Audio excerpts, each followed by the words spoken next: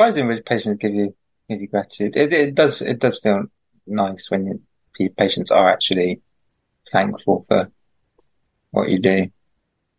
I suppose it doesn't always happen.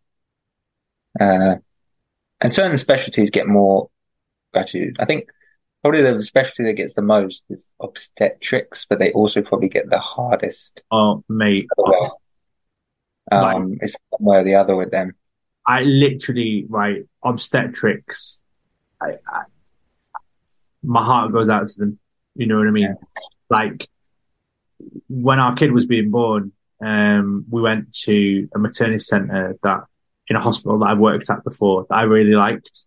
I didn't know much about maternity, but most people there were quite nice. And um, we, we had to get there was a problem with delivery, so they had to get the obstetric reg in there, and it was an assisted delivery, and baby's born. There's a few bits and pieces, and the poor guy was just going from room to room getting beasted.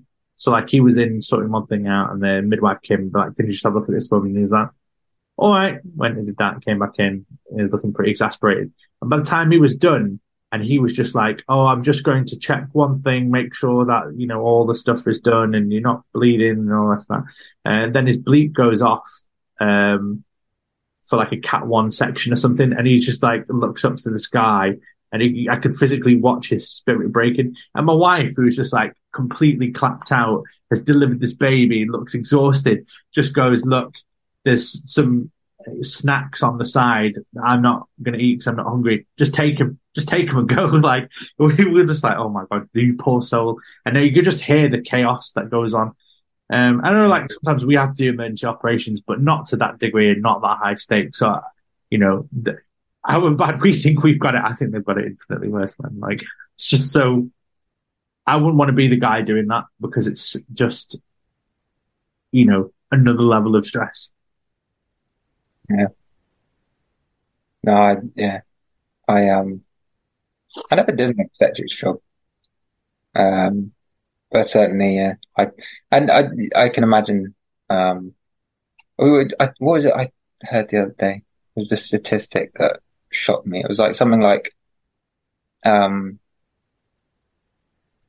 the NHS pays more in sort of legal payouts, um, sort of compensation for patients than for obstetric patients, and they actually pay for the obstetric service. That's how much I just take it in terms of being sued and things like that. Because I always thought, I remember who was it that told me? Yeah, I always thought the obstetrics was the one, especially where you got all the thanks, all the gifts, all the Christmas cards. But I think you also get a load of legal trouble as well, Yeah. uh, hand in hand. See, in vascular, as you say, if the operation goes wrong, I mean, they've made their own bed anyway. I mean, I'm not uh, trying to be cavalier, but a little bit. We're not often we're not taking healthy people yeah, and yeah. you know and ruining them. If they're seeing a vascular surgeon, they're in last chance saloon almost.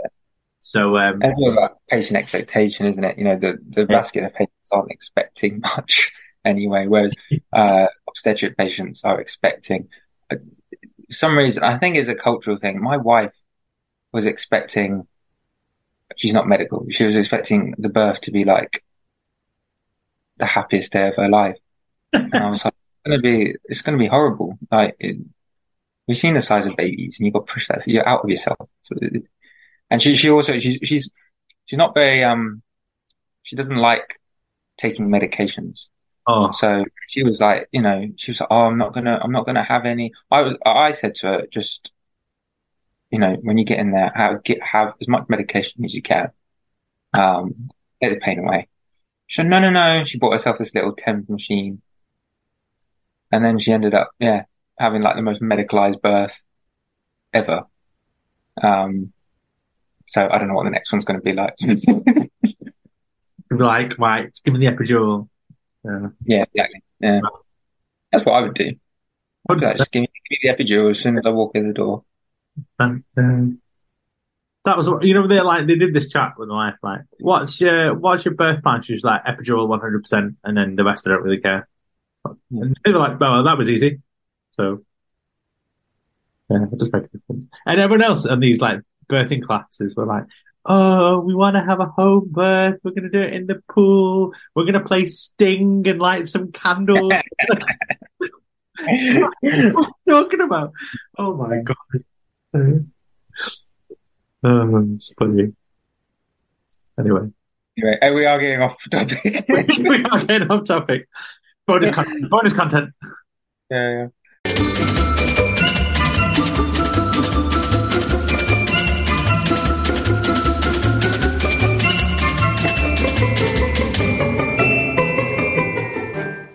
And so I feel like I'm in doing this job, not just developing as a surgeon, but also developing as a person as well. I think that's very motivating. Yeah, I think I know what you mean. Like my current ES is maybe I'll tell him actually, man. But he's got a deserved reputation as just being a slick guy. Like he's just smooth. So he dresses pretty sharp. He makes a point of doing that. Like you're not going to see him without a tie. That's not going to happen. He has a pretty awesome playlist when he's in theatre. Like no one dislikes his playlists. His manner with patients is he's very like clear. And for him, English is a second language, but he gets the message across quite direct. So sometimes you or I might fumble and be like, oh, well, would you mind doing that? And he will be like, no, you need to do this. This is what's going to happen. And it sounds almost confrontational, but he does it in a way that is received well by people because he's using perhaps the most succinct way to get a message across. And even in theatre, he's got a system that he does that works. And he's like, for everything I'm going to do, I've got a system and I don't like deviating from it. So learn your little system because I know what I want next. And I've told the scrub nurses, get this ready. The anaesthetist, we know if we start at this time, we'll be fine. He knows when I'm going to do this, or she, that anaesthetist knows when I'm going to do this because we have a working relationship. So you just build yourself up these sort of systems, and then just carry that across into everything in your life. And then I'm not saying how, that's going to keep badness away, but it seems to work for me. I don't like doing things on the fly. I mean, if I have to, I will, but I want this, I want this, I want this. This is how I'm going to interact. I'm going to be forward with you. I'm going to dress like that. This is my brand. And he set out his stall very clearly. And, I think that's good to see that. I think that's one of the things. And I've been like, oh yeah, I'm going to start doing that now. So I'm trying to, although I haven't got a tie yet. Can't imagine you in a tie. Mate, I'll be honest, right? Today I was on call and I just the baby had a rough night. So I had 0 Fs to give. So I've kind of got in to work in this like lumberjack shirt. What, you were wearing that? I'm not joking, I actually wasn't wearing this shirt, yeah. a pair of chinos, and like a Converse. And then I was on call. Someone was like, are you a relative or are you, I was like, no, I'm the on college. But today, behold the field in which I grow my Fs and you will see that it was barren.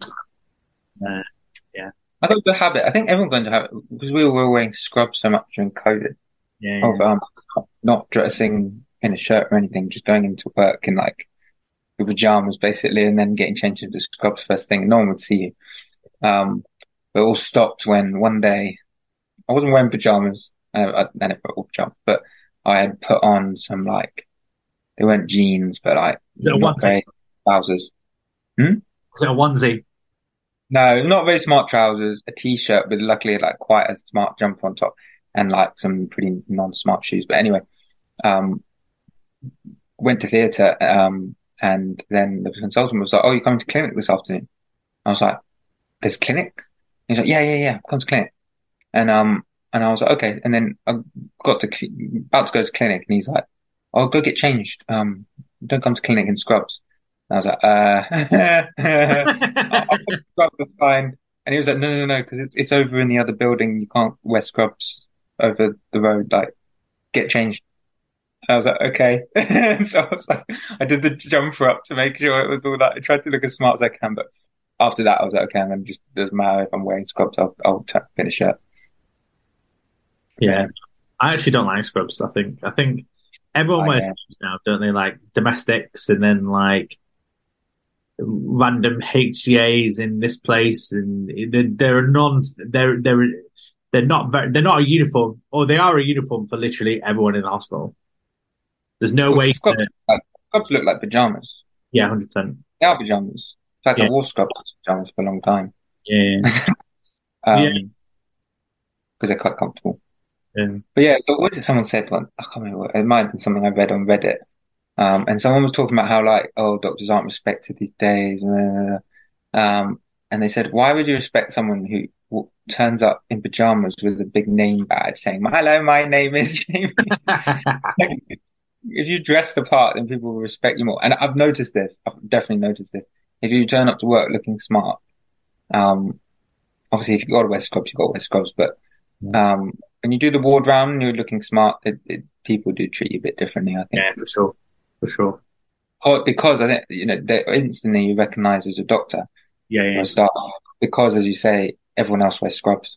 yeah, yeah. Uh, yeah, one of the things I've noticed. Also, I tend to dress more smart these days anyway. Got a new pair of shoes that are more smart than my last one. Um, we're getting off topic again.